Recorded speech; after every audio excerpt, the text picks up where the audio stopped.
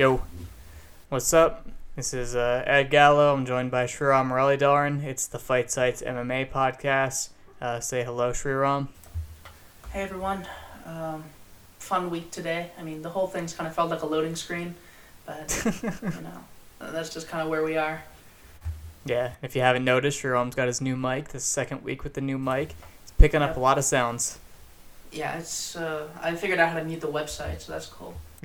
Yeah, we're working on it. Work in progress. But before we jump into today's topics, which are recapping the card from last week, Brunson versus Holland, and getting into UFC 260, which is headlined by the heavyweight title fight between Stipe Miocic and Francis Ngannou. I just want to remind you that the Fight Site is almost entirely funded by Patreon.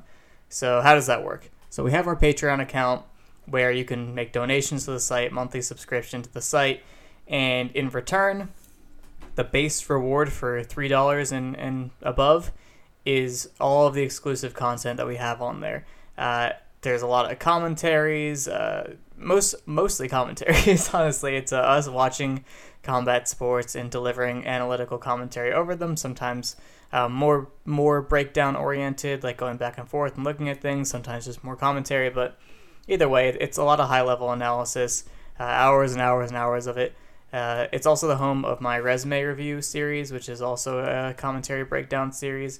And this week, I did commentary on Stipe Miocic, 3 of his fights, which I'm glad I did that because now I can actually talk about the Ngannou fight and know what happened, because I probably wasn't going to rewatch it otherwise, so that's convenient. But yeah, check that out. That's on our podcasting app as well, but you'd just be listening along, and I do go back and forth and break down some things, so following along with the video would be helpful. But yeah, after that $3 tier, there's the $5 tier, which gets you into our Discord server, which is growing and very fun, and there's a lot of cool people on there that you might not even interact with on Twitter, so you're missing out on a lot of friends by not being in there. And above that are the content request tiers. So $10 is for podcast topics. We'll dedicate large segments of podcasts or individual standalone podcasts to your topics, and we'll make sure to answer them. And then above that, you could request like a breakdown video, a commentary, an article. There's a lot you can do. So check us out on Patreon. That's how the site survives. That's why we're doing it. It's the only reason we can do it. So definitely help us grow. And to incentivize you a little bit more, we have a fundraising goal that when we hit 200 patrons, we are going to release a special article series on the top UFC fights of all time. I'm not going to tell you what they are, but you'll get an article on each fight and a commentary video on each fight, and the author of each article will be on the commentary with somebody else. So looking forward to that. We're about 15 patrons away, which is great. We started 40-something patrons away, so it's definitely been, the push has been working, so keep going. I know that, several hundred of you listen to this, and we only have, less than 200 patrons, so if you can spare $3 to help us meet this goal, that would be excellent. One more thing to check out on Patreon, if you're a wrestling fan or you're interested in wrestling, college wrestling, I did commentary for all 10 NCAA finals from the past weekend, and a lot to say about that, so definitely check that out if you're interested. Shriram, did I miss anything? I don't believe so. I mean, the fundraising goal is the big thing that we have. Pretty much the basic is $3 to see everything, and anything more is to ask your own stuff. So if you listen to the podcast and you appreciate the questions that we answer and the detail that we go into, which tends to be honestly a little bit more than is recommended for $10, we tend to give you your money's worth on those, then consider shooting us $10 and we'll handle it pretty well. That's right. So that's enough for advertising to you. Very clean-cut, organic ads there. But let's jump into MMA talk. Let's talk about fights and things of that nature. So Shriram, last weekend was the Brunson versus Holland card. I missed some of it because NCAAs were going on at the same time. But I definitely caught the last few fights. So let's start with the main event. What were you thinking going into the fight? And I know you recorded commentary for that fight also on Patreon. So you lead the way. How did that all shake out for you? I think most of the improvements that we thought Brunson made on the feet were kind of smoke and mirrors. Edmund Shabazian made him look better on the feet than he was, kind of. And Kevin Holland isn't the deepest striker, but he was, willing and came forward and pressured a little bit. Brunson conceded the back foot as soon as that happened, which makes sense because Brunson was always more of like a burst fighter than a pressure fighter. But Holland was able to land on him pretty much at will. The issue was, of course, the wrestling. We've seen before that Brunson's a really physical, really effective wrestler with a solid top game. The top game didn't really work here because Holland sold out on just being able to hold Brunson like close to him. He did like the body triangle from guard, which is a really surefire sign that you're not planning to do anything from there for the time being, and he just held it for like the entire fight. So not a ton to say. It was a very redundant fight, and I think my commentary reflected that because it was like pretty much the limpest effort that anyone could have put forward for a fight. Like, it was the limpest effort that I've put forward because of the fight, I think. It was a really bad fight that went about as much as it could have expected to go in terms of quality. Like, the best case was that Brunson would just come out and knock him out, and I think Brunson got like the early knockdown, but past that it was just it was silly in a bad way. It was not silly in a fun way. Yeah, this fight invoked a lot of emotions for me, and maybe I'll jump right into that, maybe I won't, but just on the technical side of things, Brunson was horrified by everything that Holland was doing on the feet. He looked so uncomfortable. He's looked a lot better on the feet in the past. I think he realized that this was the kind of fight where just not getting knocked out in the feet was good enough. He just needed to get into some grappling situations and he'd be fine. But yeah, he looked horrible on the back foot, and Holland looked a little gun-shy, to be honest with you. So that was already, like, it kind of puts a damper on the fight. Like, we didn't think this was a high-level fight inherently, but I think they both performed pretty poorly. So that's not great. But I definitely, I don't know. Like, the things that Brunson did well were a lot of Holland just having no idea how to defend. For example, Brunson could, duck his head into whatever situation he wanted and just reach and grab onto the clinch. And a lot of the times he got it. And he was holding these over-under positions or holding these underhook positions. And Holland, I don't know what he was thinking.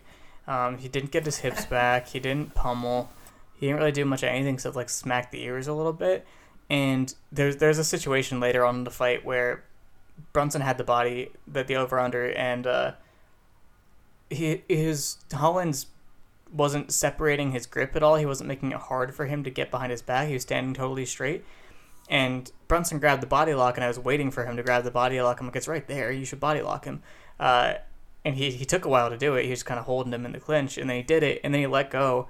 And I was like, what is happening? And it just turned out that it was just really easy to hold Holland in the clinch, so he just didn't even feel the urgency to, go after the body lock like that and really chase it. So that was annoying. But from those body lock situations, he was doing a really good job, Brunson was, of hitting this, you can call it a Polish throw, but I think it's just kind of like a sag outside trip. Big step around on the right side, then pivot to pull them across your knee block on that side, which is a nice technique if you can get yourself into those clinch positions. But if the other person is not defending or getting their hips back at all, it's very easy to pull that off. So it kind of reminded me of, this is a bad comparison for Davison Figueiredo, just the way he dealt with Brandon Moreno in the body lock, just did not respond at all. Just, kind of tried to get overhooks, but didn't do anything with the hips or feet. Holland, this happened in like slow motion. It wasn't like immediately catching the body lock and taking them down. It was like they're hanging out for a while before these things happened. There was a time where Brunson shot a double and Holland just stood there and like his one arm wasn't doing anything, and with his other hand he was like palming Brunson's forehead. And I was like, that's kind of an idea. And then Brunson just got to take like 15-20 seconds to finish this double. It was so ugly, man. And yeah, then from bottom he didn't do anything. He put up a body triangle and he like struck a little bit from bottom, but Brunson was doing a good job getting his posture up. Yeah, it was the slaps again too. Yeah, getting inside bicep ties, elbowing off that, post ground and pound and stuff like that. Like, he was doing a good job from striking inside the guard, which I think is kind of an old school move, but I like it. I think if you can strike freely from inside the guard, why not? But yeah, it was dumb. It was a really dumb fight, and what do you think about, first of all, what are people saying about the performance? How are they evaluating Holland based on this? I mean, obviously the stock's gone down because he looked entirely like the meme fighter we thought he was, like after the Jacare fight and this fight. I think there's like a weird amount of people saying that the talking mattered in this one. I don't really think that's true. Like, there are a lot of... Like, he talks in pretty much every one of his fights, right? Like, even his better striking performances, he's chatting the whole time, which is, like... I can't really say he's not paying attention, because those are fights that he was winning, and he hasn't really proven to be better. It's not like he's, like, gonna go Ultra Instinct or something, because we just haven't seen that. So, there's no such thing as, like, a focused Kevin Holland. This was just a fight where... if there was any sort of laziness to him, it wasn't in the talking, but it was in the preparation and how he handled fighting in general. So it's unfortunate to see. Like, he's a genuinely athletic fighter. He's got some decent tricks. It's just not something that he's bothered to become better at. Mm-hmm. Yeah. In the podcast last week, we said that Kevin Holland's a meme fighter, not just because he does funny things, but because his game is only built to do funny things. He doesn't really have it in him to fight a different way. And I think that was kind of the point I was trying to make last week. I don't know if I made it well, but that's definitely what I was looking to say. I think you did. Yeah, is that it wasn't because he was like, oh, I'm going to do a funny thing. It's like, this is all he knows. His game is not optimized for MMA, so if he's going to win fights, it's going to be in ways that are kind of low percentage seeming and silly. But on that note, I don't know how he thought he was going to win this fight. Like, he didn't he didn't have any defensive wrestling to speak of, and on the ground he didn't really have a strategy for getting up. He didn't even try anything. I think he got up like once, just because Holland gave him a lot of space, but I don't know. He looked wholly unprepared. Yeah, he got up in the fifth, but then Brunson, I think, just got up and walked away from him at that point. Yeah, and then he did take Brunson down, but that just adds to the point that when he took Brunson down, he stayed on him. He's like, are you gonna win the fight from top position? I think he eventually let him up. Yeah, it was just he got like the inside trip out of the I think it was the same over under, I'm not sure, but it was really weird because like I feel like at that point Brunson had just stopped really caring about anything Holland could do, which isn't necessarily fair because Holland was doing some damage on the feet, but like Holland never really sold out to win the fight, which is kind of what you want to see from a fighter who's losing. Like, if you look at, for instance, like a fight like Calvin Kattar versus Zabit, right? Like, that's a classic example. Kattar was down 2, and, well, maybe the second was, like, contentious, but he was down 2, and you saw him just go absolutely mad for the third round. That's the kind of thing you want to see, even when there are a lot of criticisms with the performance, right? Like, you can see someone trying to win a fight that way. Or with Kevin Holland, you could see him, like, getting baited by that rear leg kicking and giving Brunson easy entries, but even when he could like pressure and throw, he was pressuring without like the end of the fight, right? Brunson was on the feet, they were on the feet, and Holland just kind of mimes jogging away like he like won the fight. It was such dumb shit, and it was the worst. Yeah, I think part of it was that he did try to sell out when he did hit Brunson. He's like, okay, here we go. He did try to flurry. They weren't the best flurries, but he tried then. But that was really like within the first couple rounds that happened. It didn't really happen again. And I think part of it was just that he got tired. And he's gotten tired in many of his UFC fights. And this was something we were pointing out beforehand. Like, he's not, like, he got wrestled by Darren Stewart and he didn't look very good in that fight. And he got worn down. And it's just, he's if you want a fighter to be fun, that's okay. But the fun thing about Kevin Holland is that, like, He speaks to you to trick you when you're in his guard, and like he does flying omoplatas, and like the risk taking is the fun part, I believe. But what isn't fun is not being equipped at all to win fights in normal ways whatsoever. That's not fun to me, and it speaks to a lack of preparation. It speaks to not taking it seriously, and I can't prove that, but I can prove that he wasn't winning that fight seriously. I don't think anyone could say he was really trying to win that fight. And if he did try, I don't think it would have gone very well. So it really bothered me, man. It really bothers me when people want MMA to just be funny, because I get that it is funny. It is funny. It's a circus sport, as we've said. It's very, very silly a lot of the time.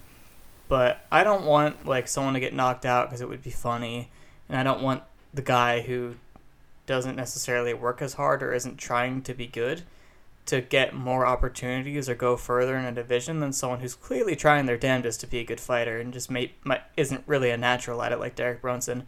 I didn't want Kevin Holland to win this fight at all, and even still, it annoyed me that he wasn't trying to. He didn't seem to care.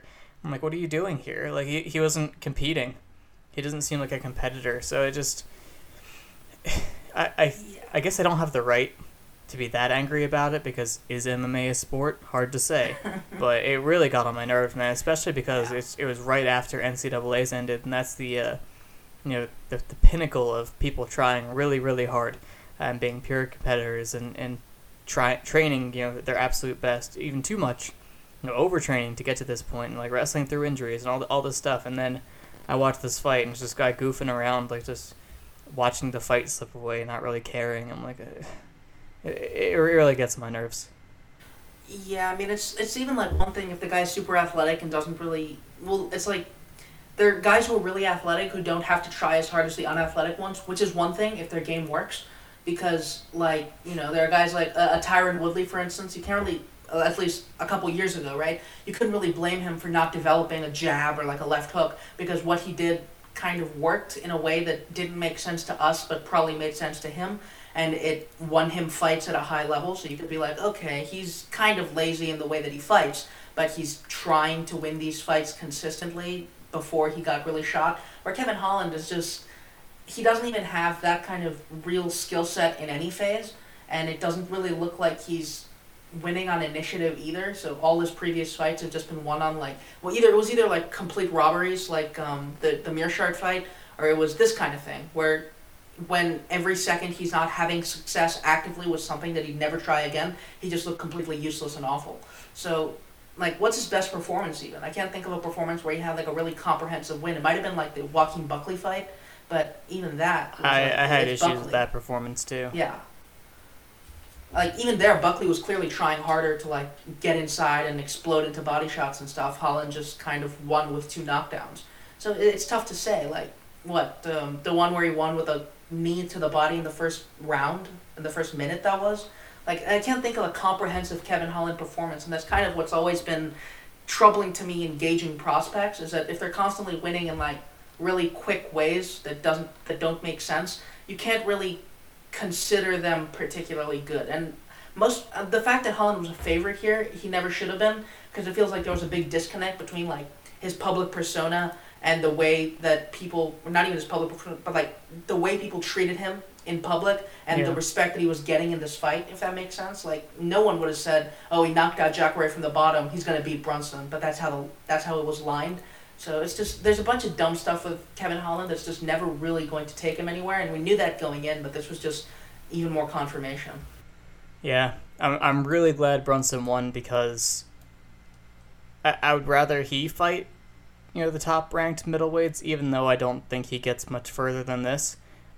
He wants to fight Paulo Costa, and I think that is going to go poorly. Yeah, I think that's a bad fight for him. A southpaw who concedes space that easily. It's nasty.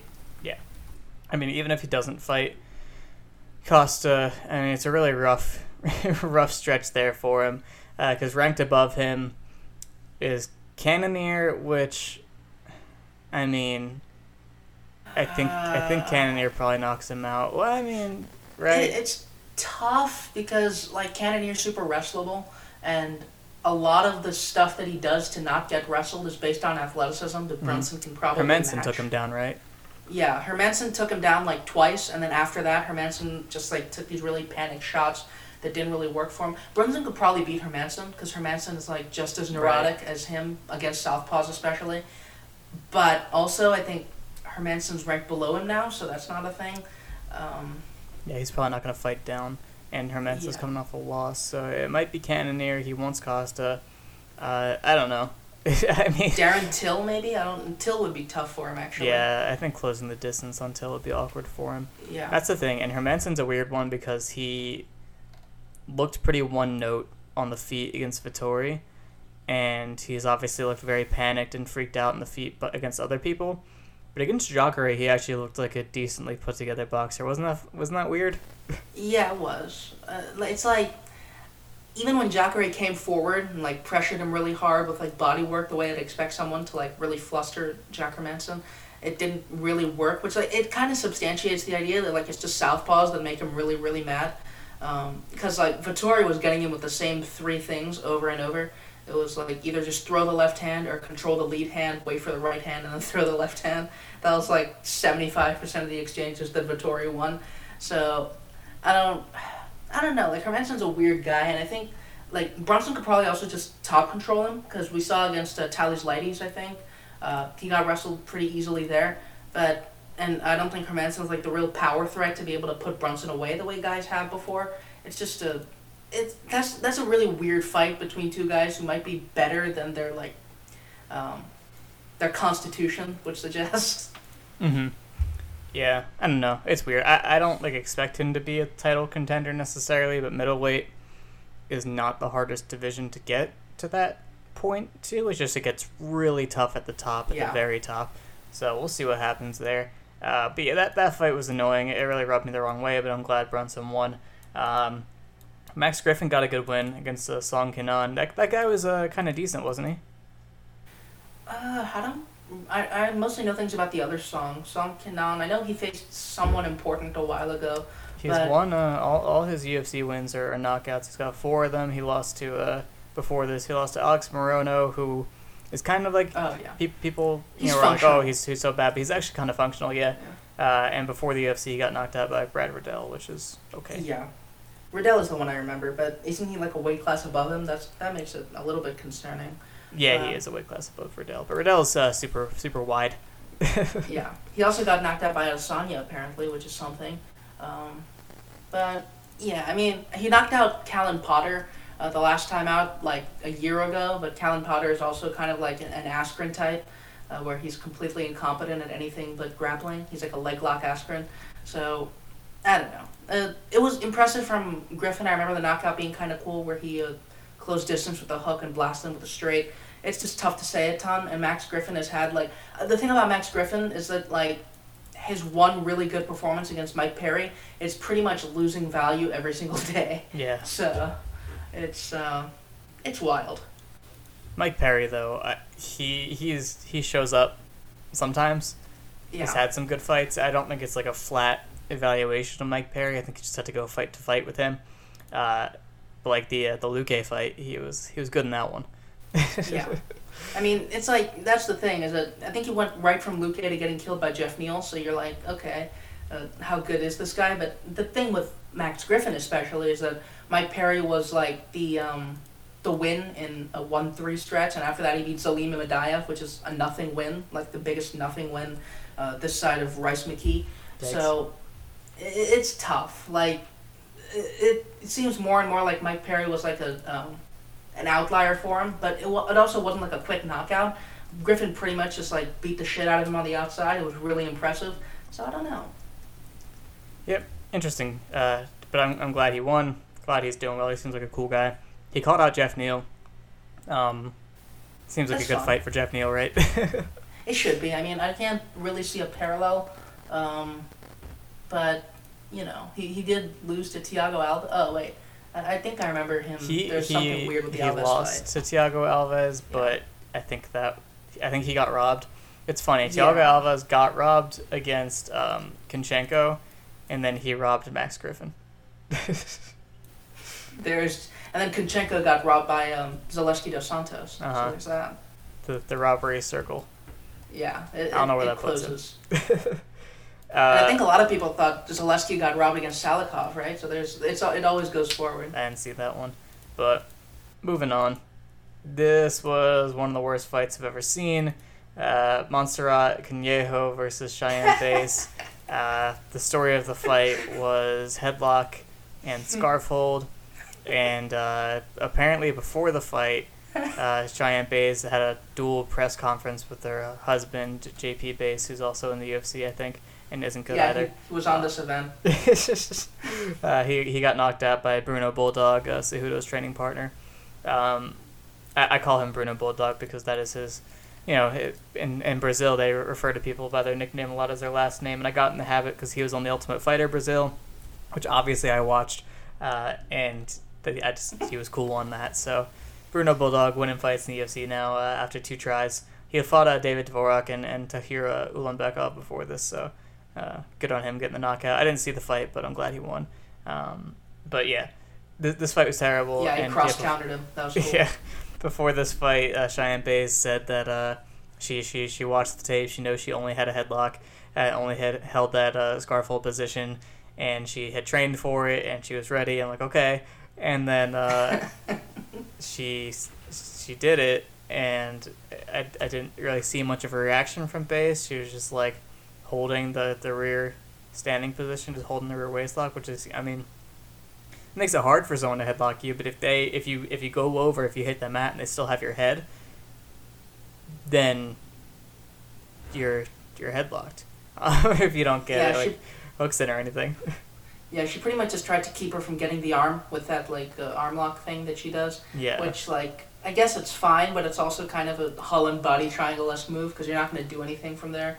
I don't know. There was really nothing to watch. The most interesting thing happened after the fight, where Conejo may have spit on Bays after. Oh. But after that performance, you kind of have no license to do anything to anyone. So, I don't.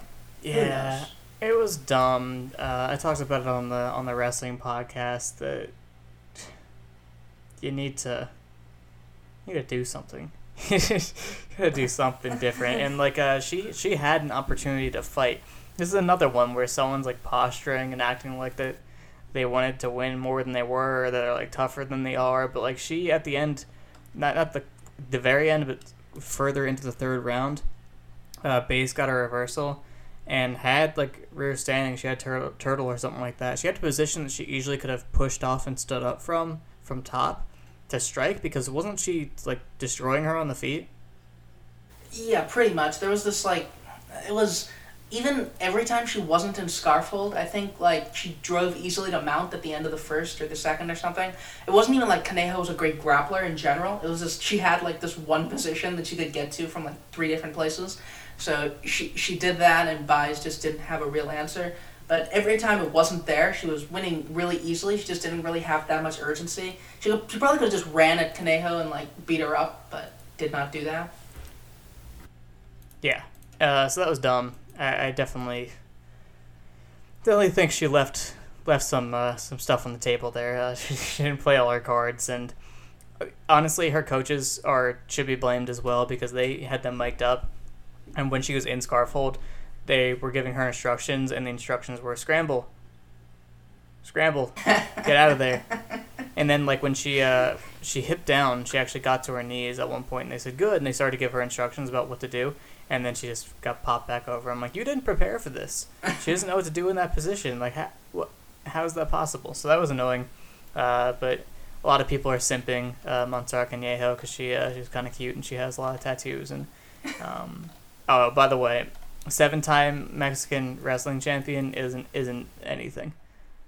It's world champion at white belt in jiu-jitsu. It's that Sweden thing that people bring up for Khamzat Chimaev.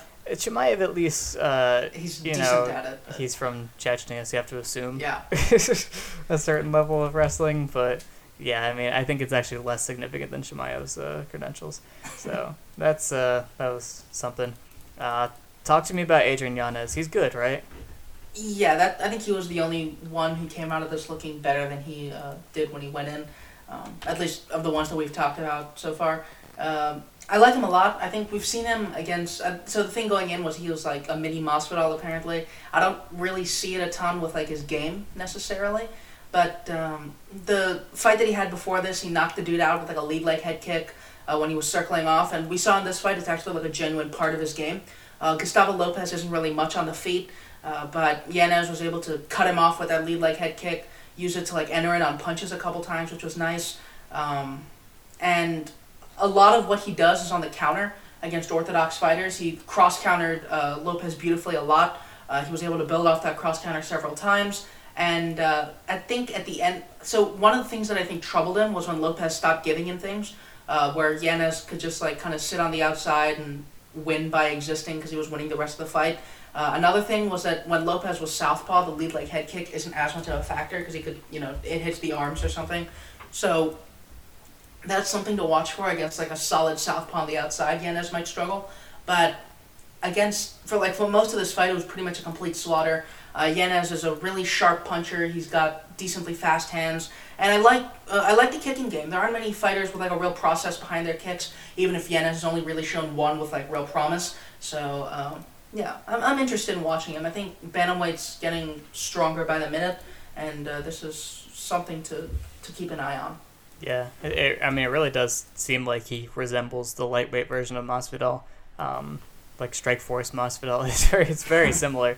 But he's as good, even younger, so that's nice. And we have insider information from Trayvon that Yanez is actually a grappler. So, yeah, that's interesting. Watch out for that. I'm not gonna. Do you have anything to say? Tai Tuivasa knocked out Harry Hunsucker. Harry Hunsucker. I need to bring that name up again. Yeah. Listen, like is it like a chicken or the egg thing, like about being like having a silly name and being a heavyweight, or you know what I mean? Like there's a heavyweight in the NCAA who graduated last year, I think. His name is Ian Butterbrot. He is actually not fat. He's a heavyweight, but he's actually pretty well built. But just people be having funny names when and they end up being built really big. I don't really understand it. When you have a funny name, your options are to be a heavyweight or to be a wrestler. And given everything I've seen of Harry Hunsucker, which isn't that much, I don't really know if he could be a wrestler. No. So he does indeed Harry Hunsuck. Well, I hope they give him another chance because he did take that short notice and he got knocked out in under a minute. So you gotta give him at least one more try. Because Tuivasa is actually pretty good at knocking people out at heavyweight. Undercard, did you watch any of these? Because I was watching wrestling. Yeah, I watched. Okay, well, pretty much nothing happened for most of them. Chiazon Renault, I think I skipped that one. Dawson Santos was kind of interesting, I remember. Santos was like, he had the old man issue, where I think Santos won the first 2 rounds, but the second round was like really close. Santos looked sharp on the feet in the first like 2 minutes of the fight. He was like countering Dawson up, hitting these the low kicks, but also Dawson just kind of won by being super durable. Kept trying to wrestle him. It didn't really work for the first 2 rounds. The third round, he got a big lift from rear standing. Ended up on top and just hung out there for most of the round. It was one of those where you're like, maybe this guy could show a little bit of urgency, or he's gonna lose the fight even if he looked like the quote unquote better fighter with more promise. And then at the end of the fight, he just started hammer fisting him when Santos went for a leg lock to get some space. So Dawson just smashed his head in to give Santos his first UFC loss. Not a ton to say. I don't think Dawson's all that, but it's a win worth having.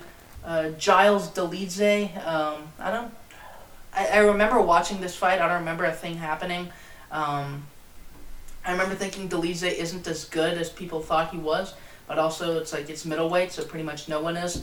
Montel Jackson knocked out Jesse Strader really quickly. It was I think he dropped him with a right hand and then ended up chasing him backwards with a left hook at the end, and Strader was he was pretty out of his depth athletically, so not a ton to say. Bulldog Silva against Bruno Bulldog. I like calling him that, actually. Yeah, it's good. Yeah, it's kind of like Renato Moicano, where Moicano is actually his nickname, but no one knows it. Also, in Portuguese, they say Bruno Bulldoggy. Oh, that's nice. But yeah, it's like Ronaldo Jacare, same thing. But he knocked out JP Buys. Most of the fight wasn't super remarkable, but Bruno Bulldog did land the cross counter a couple times. Knocked him out with 2 straight. So dropped him with 1, and then he got up and cross countered him again. Honestly, this was a pretty unremarkable event overall. It just ended up really, it dragged. It was not very good.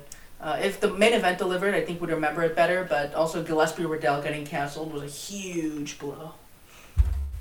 Bruno Bulldog is the Artem Lobov to Henry Cejudo's Conor McGregor. Did that make sense? Did I do that right? Yeah, that made sense. It's the same relationship. Yeah, generally default to he is it's like Volante Weidman. This might be even more demeaning. Oh. So. All right. Well, that was that card. We have a pay-per-view coming up, and it's pretty thin until the top 3 fights, in my opinion. So I guess that's where we'll be focusing. Heavyweight title fight versus Stipe Miocic versus Francis Ngannou, and we are doing a panel, a roundtable for this to break this down in much more depth, considerably more depth, and I think we'll also talk about the other two fights. We're recording it the night of us recording this. I'm not really sure what the release schedule is going to be like. I think probably the panel first, so that's probably already out on the YouTube and podcast platforms, so definitely check that out. But yeah, heavyweight title fight. Let's talk about the first fight. I just watched it, so I'm fresh and ready to go. Stipe versus Ngannou. Basically, Ngannou tried to be patient at first, and then as soon as he started to feel Stipe's jab and kicking game, he's like, "No, you're not allowed. You're not allowed to work. I'm going to bum rush you." And he threw that huge slappy left hook, and Stipe got to his single leg reactive entry, put him on his butt, and it became pretty clear pretty quickly that he was going to be able to wrestle. So that became a theme throughout the fight, although it was hard to wrestle him at first, but on the feet, it wasn't like Stipe was doomed. He was doing really good drawing out the counters with his jab and hitting pull counters and slip counters, and the counter game looked really good.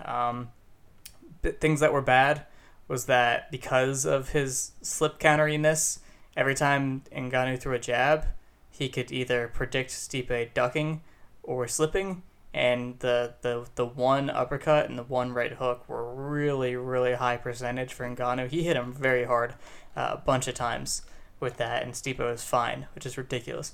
So silly. Silly chin. Ngannou has a silly chin too.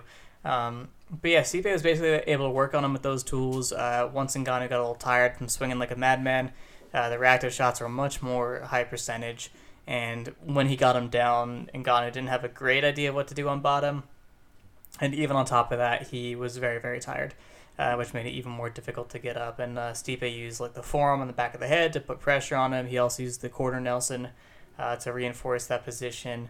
My favorite thing that happened the whole fight was Stipe hit a reactive entry to a single head outside, ran it a little bit to line up Ngannou's feet, then reshot the double and ran it through to side control, and it was really pretty, and I broke it down on the resume review video. But yeah, basically it was a fight where Stipe was doing a good job drawing out his offense and countering him, got hit a little bit, but was ultimately able to wrestle and hold him down, and got a pretty dominant win there. Yeah, I don't have a ton to add. I think That's the right. issue... I covered it all. Yeah, you really did. I don't... Mostly because I haven't watched the fight in a while. It wasn't super interesting past that first round. Beyond, Stipe doing cool things to a guy who isn't really capable of dealing with them whatsoever. But, yeah, I think Ngannou... A lot of Ngannou's struggle, I think, is that he's not super comfortable leading, despite, his counterpunching being reliant on guys throwing themselves out of position constantly. So, even if you look since the Stipe fight, you could see that, the best counters he landed on, JDS, or when JDS literally turned his back off throwing his right hand way too wide. Overhand. The rainbow overhand. That was, the worst punch JDS has thrown in his career. And even that, JDS isn't the best at throwing punches necessarily, but it was an outlier even for him. And it took that for Ngannou to, get behind him and club him with two right hands. So it's not really something that Ngannou's good at. He's not a super consistent counterpuncher where it's going to take Stipe a lot of craft and proactive defense to get him to keep himself safe, if that makes sense. So the bull rushing, in a sense, it did work for Ngannou, where he was able to for instance, get Stipe to the fence pretty consistently in the first round. He wasn't really Stipe fought it pretty carefully and conservatively in the first round, where he was trying to just draw out Ngannou's offense and not get hit. And it worked to an extent, but I also think in the rematch it's going to be a little bit tougher for a number of reasons. If Ngannou decides to bull rush, I think Stipe's a little bit worse off athletically than he used to be. He's a little bit less capable defensively. Where, for instance, the DC fights aren't really that comparable because DC's way quicker of a puncher. He's a lot more of a clinch threat, where DC was able to get into the clinch and punch out of there and turn that into combinations, especially in the third fight. But it's also something to note that if Ngannou decides to bull rush and doesn't just throw these huge wide arm swings. He decides to go a little bit shorter. It might actually catch Stipe a little bit unaware. If Ngannou could do something with the jab that's a little bit more granular, it'd be a bit troubling for Stipe, just because DC had a lot of success with the jab in their fights, just building off it a little bit more consistently than Ngannou tends to. It's just that Ngannou kind of relies on guys being so vulnerable on the counter just due to like the presence that he has, where Ngannou is like able to just always be the one pressuring and always be the one drawing guys out to get themselves away from him. So it's tough. I think if Stipe does the same thing that he did in the first fight, it's probably going to work. It's just that he doesn't have the margin to do it with, the kind of hits that he took the first time. So, I don't know, maybe it's a cop-out answer. It's just, it looks exactly like the first fight to me, just with a worse Stipe. I don't think Ngannou's really changed that much. Let's address the narrative of, because people seem to be picking Ngannou, and I mean, it's a sadness hedge. It's entirely a sadness hedge. They're saying because Stipe could be shot, his chin could be gone, his durability could be gone. What is the evidence for that? It's like, yes, logically, he's been through the ringer and been hit hard in a lot of fights, but he hasn't been rocked since he got knocked out by DC, has he? He made it through those subsequent 2 fights without getting hurt.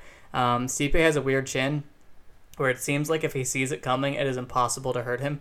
Like, even when he got rattled against Ngannou, like, he was looking at him when he got hit by it, and he's like, ow, and then just kept going, and it was fine. He's got a really weird chin, man. I think it's one of the best in the sport ever, the kind of shots he's tanked. But yeah, just assuming that his chin is going to be gone or worse, that doesn't work out that often. I've done it a bunch of times, and it doesn't really seem like there's any rhyme or reason to when or how chins deteriorate. So, and even when you think they are deteriorated in the next fight, sometimes they'll just be totally fine. It happens too often for me to be confident about these types of things, and that's not analysis. It's just, you have to, you can say, yes, this is a possibility that could be the thing, but that's not a way to pick a fight. You can't do that. So I'm not doing that. I think it's pretty much the same fight as it was before. Ngannou could kick more, I guess, but Stipe is pretty good at crowding people when they do that, and Ngannou is pretty reckless on the back foot / almost has nothing on the back foot, and that would really open up the takedown. So I think Stipe knows exactly what he needs to do to win. And Ngannou, I was watching the fight, and I just kept saying, I mean, honestly, if Ngannou just kind of chilled out a little bit, he would give himself way more opportunities to win, because he would still get wrestled, and a lot of the same stuff would happen, but he would just have more energy to try to hit him more. He was basically all out of steam on his punches by the end of the 3rd round. He barely, in the 5th round, he didn't have the energy to do anything. He was literally just standing there. He was so tired. So I think just being a little less tired could be good for him, because it didn't seem like Stipe could finish him. So he just needed to stick around for longer and give himself more chances to win, which is a very heavyweight type of game planning. But the more I watched heavyweight, the more I try to understand heavyweight, the more I realize that is viable. Yeah, I mean, it's kind of Lewisy. But yeah. I think I almost feel like the opposite, where, like, I think that's a good conclusion to make, but also that, like, Ngannou chilling out kind of gives him less opportunities to get Stipe in trouble, because I think Stipe is best when he's, like, in control of the action. He's not the best in terms of, like, reactive defense, but when he's able to draw guys out with his jab, and in Ngannou's case, he was more kicky against Ngannou than I remember him being otherwise. I think that's when Stipe tends to stay safest, which is why he's like a natural pressure fighter, right? Like, he's going to be able to, like, push guys back, get them flapping against the fence, and beat the shit out of them. That's when that happens, where the guys like DC, who could just keep him reacting, punching really fast. Stipe is a decent counterpuncher, especially for heavyweight. He's, like, the best one that's been in the UFC, but it's still a little bit tougher for him, which is why I think Ngannou round 1 was a little bit risky for him. But the issue, of course, is that the reactive takedown is pretty much always in play, which means that Ngannou has a couple options. He could get better at takedown defense, which if he could do that, he's probably already done it, so it's tough to say. But it also hasn't been tested, so it's not something to, like, assume. Or he could just try to use his shot selection to keep Stipe off the takedown, which is, of course, the uppercut. The issue is that he tried that in the first fight, and it didn't really work, where Stipe could just like get his head offline before shooting the takedown, or just like I think there was this one point where he threw an uppercut and it got trapped against his body as Stipe shot, so it like turned into like a half underhook, but not really, and then Stipe just took him down through it. So I'm not sure how much of a route that is unless it lands perfectly. That's just kind of the issue with Ngannou's game in general against guys who aren't super prone to throwing themselves into bad positions, is that it takes him like either scaring them off activity or just killing them outright to like find any success down the stretch. He needs an early moment to manufacture further moments, and he doesn't have like a consistent way to create that early moment. So I don't know. Like if Ngannou were to win this fight, I feel like it comes just as often from like an early bum rush that looks completely stupid than it is from like anything really set up and smart. So I feel like I flirted with picking Ngannou here just because I don't really trust Stipe physically, and if I were to sadness hedge on anything in terms of physical attributes, against Ngannou is probably a good bet. But also, like, watching the first fight, I'm not sure how much Stipe is going to be in danger against a current Ngannou, where if, like, the thing with Ngannou after the Stipe fight and after the Lewis fight, with that win streak, is that he's been more patient, and that's not necessarily true, especially looking at the Rosenstruik fight, but it's also a thing where, like, the more patient he is, I think Miocic is going to have a lot more success being the guy leading the dance, and I think it's just, Ngannou's kind of a head case. And we've seen that before, like right after the Stipe fight with Lewis, where Lewis bonked him once, and Ngannou was like, okay, I don't want to go near this guy ever, so I'm just going to stay on the outside. And I think Ngannou might trick himself into thinking he has outside tools when he kind of doesn't. He has like the kicking game he did against JDS, but it's less of a game and more like one kick. So that's not really a thing either. But if Ngannou's like even slightly that same person, where going against Stipe again is like I should just be as conservative as possible, I think that's going to be a problem for him, and I think Stipe might be the guy to take him out again for it. Mm-hmm. One little tiny note, not really that significant, that I noticed in a couple Stipe fights is he has a really nice lead leg snap kick to the body.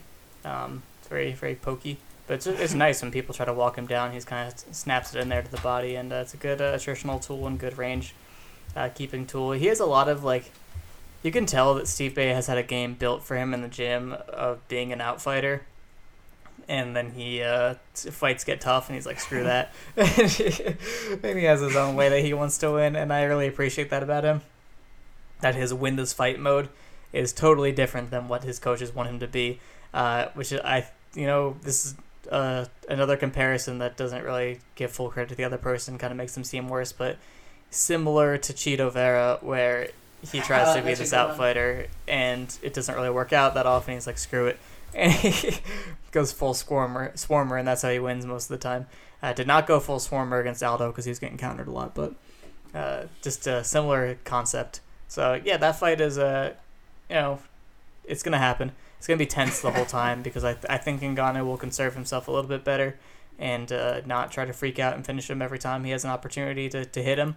I mean, he couldn't have been more energy and efficient in the first fight, so I think it's pretty hard not to improve on that. But I think I still favor Stipe for sure. We're gonna talk a lot more about it tonight. The co-main event is former welterweight champion Tyron Woodley looking to not lose 4 in a row here. Instead of talking about the obvious narrative of Woodley backing himself up to the cage and Luque being really good at hurting people and putting them away on the cage, let's talk about Woodley in the Covington fight, because he actually did things a little differently in that fight, don't you think? Yeah, he did. It's just that it always seemed really unnatural for him. Yeah. It's like he did. I think he tried to play the right hand off the uppercut. He threw the right hand to the body a couple times, which is smart against someone with a high guard like Vicente Luque. But also, it was like one of those rare things where you could really see Woodley trying to win a fight harder than he was in the past, because it was Covington and this is a blood feud and I'm really mad at this dude. And then he got sunk in the clinch anyway.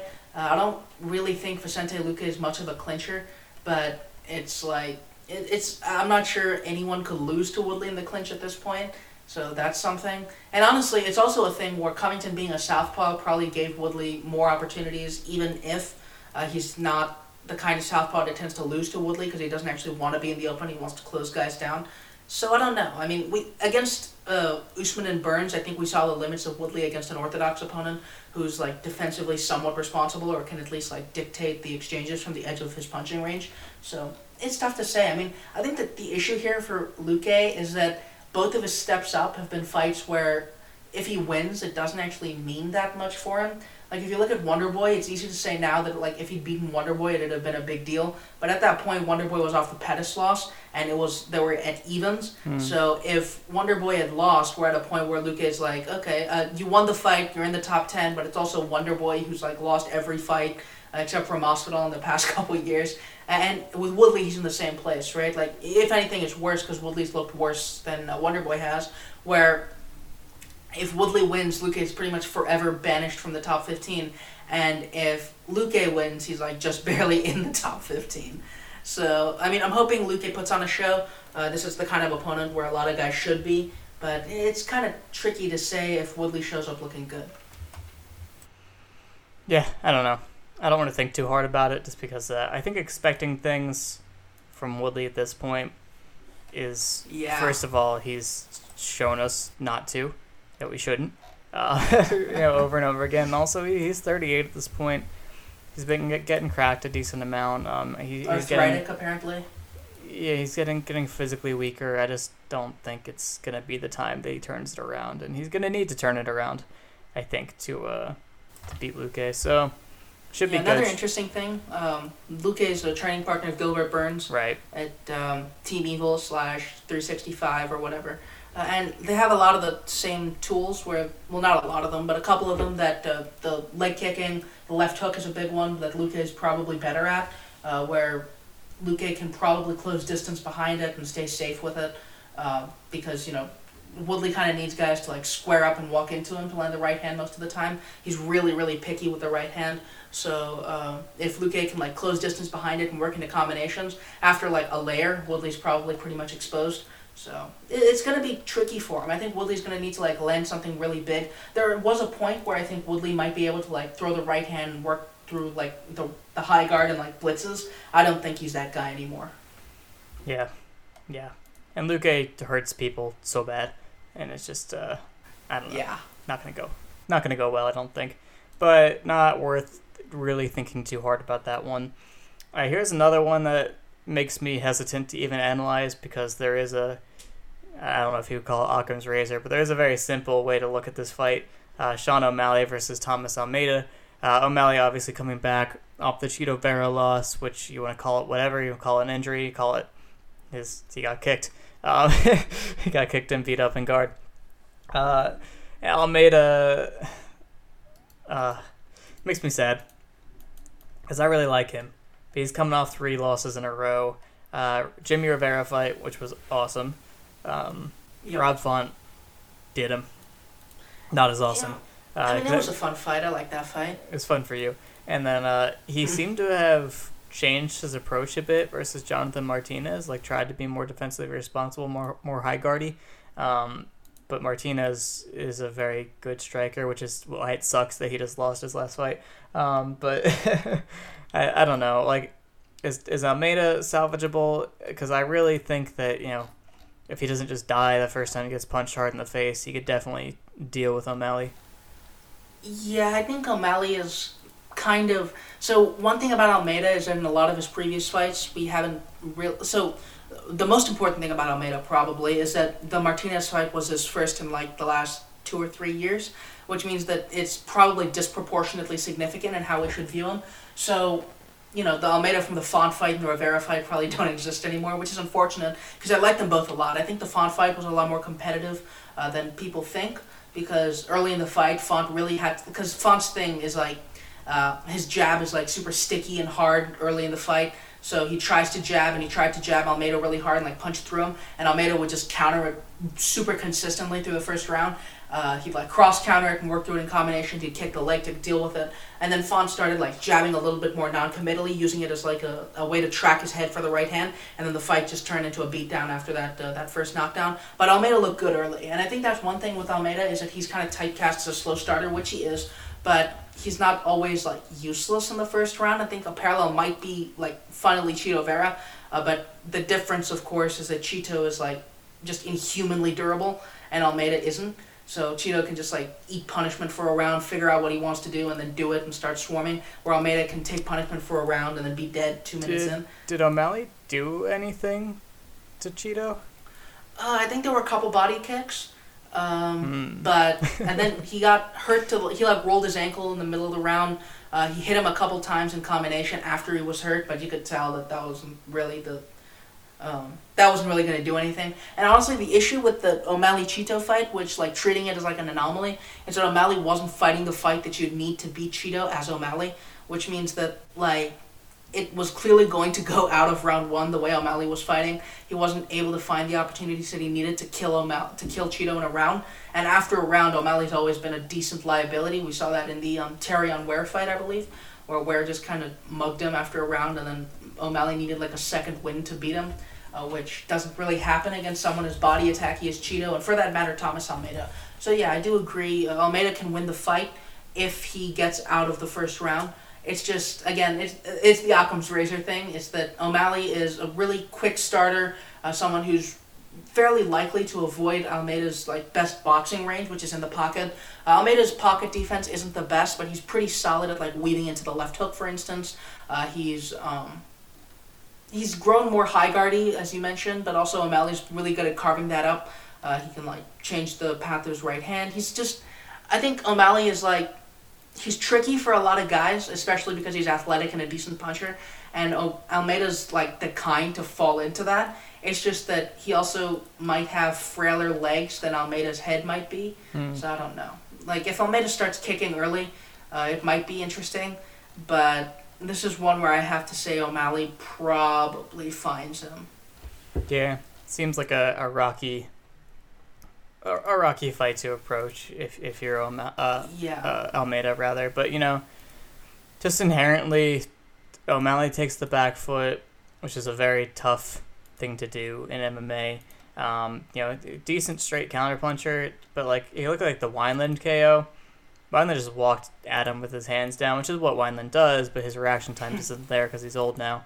So that obviously didn't check out too well. But I don't know. It's like I think O'Malley's game isn't that deep, although he has some cool stuff that he does, and he's a great athlete. And I don't know. It's just it's hard not to hate him because of his personality.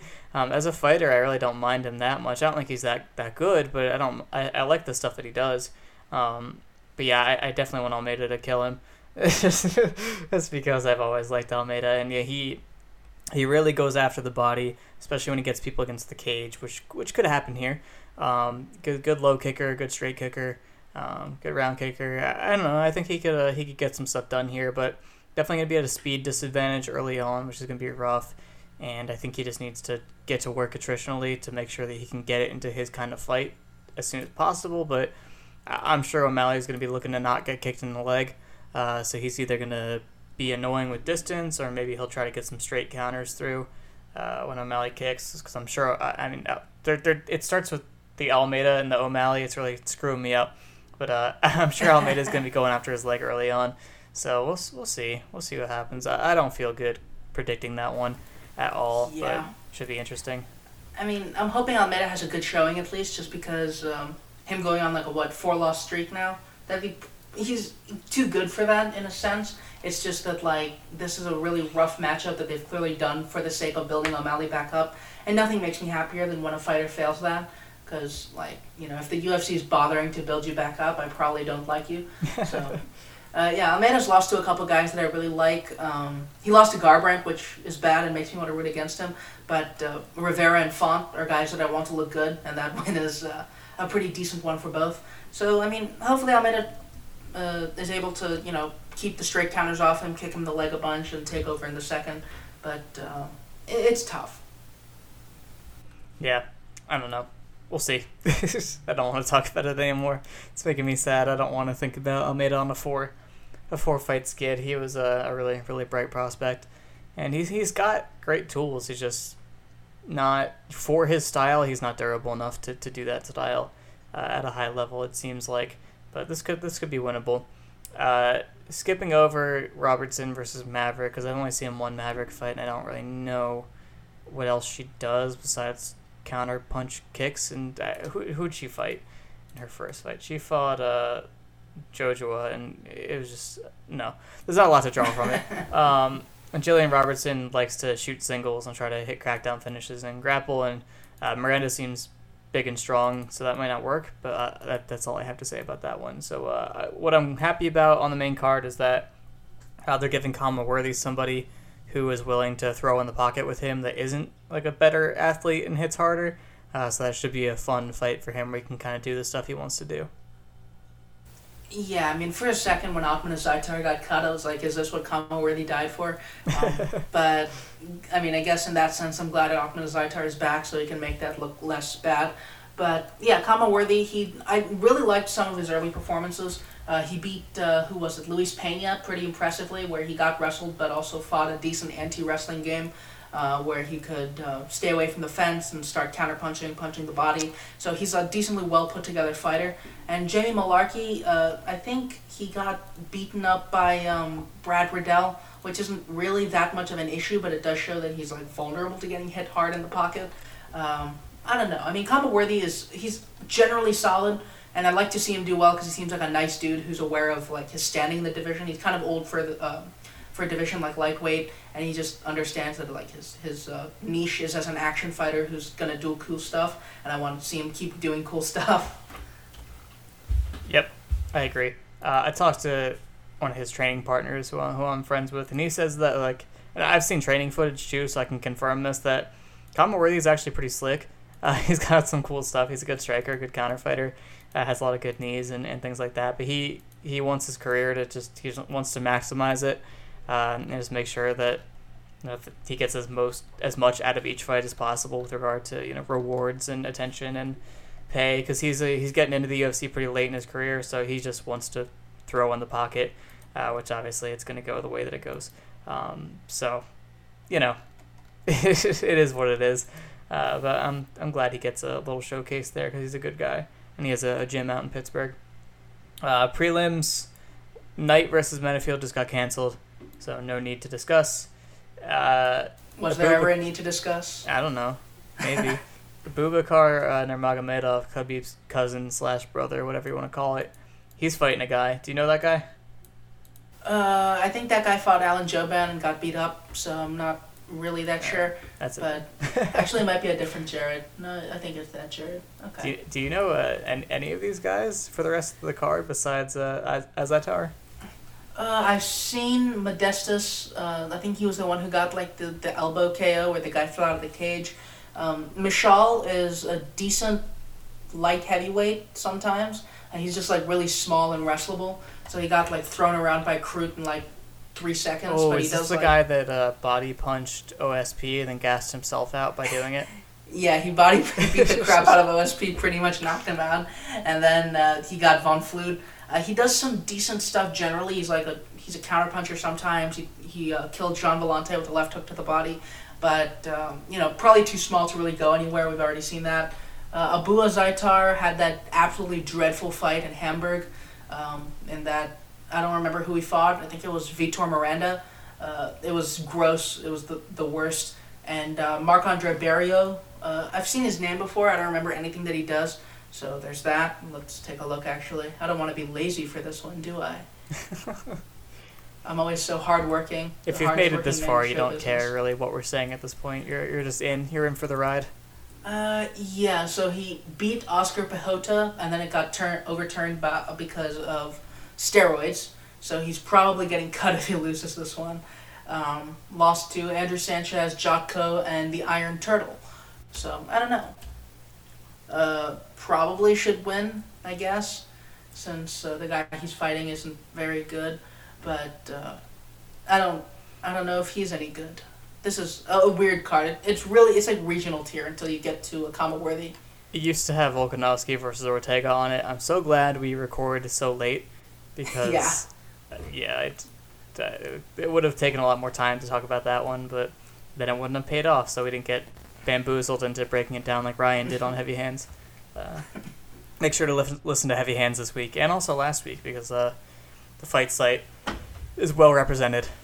Yeah, just listen to it consistently. They're cool. We like them. But yeah, otherwise, check out Patreon for the resume review episode. You can also, I don't know, what else can you do? Check out the panel that's coming out. It's probably also today. It's probably already out.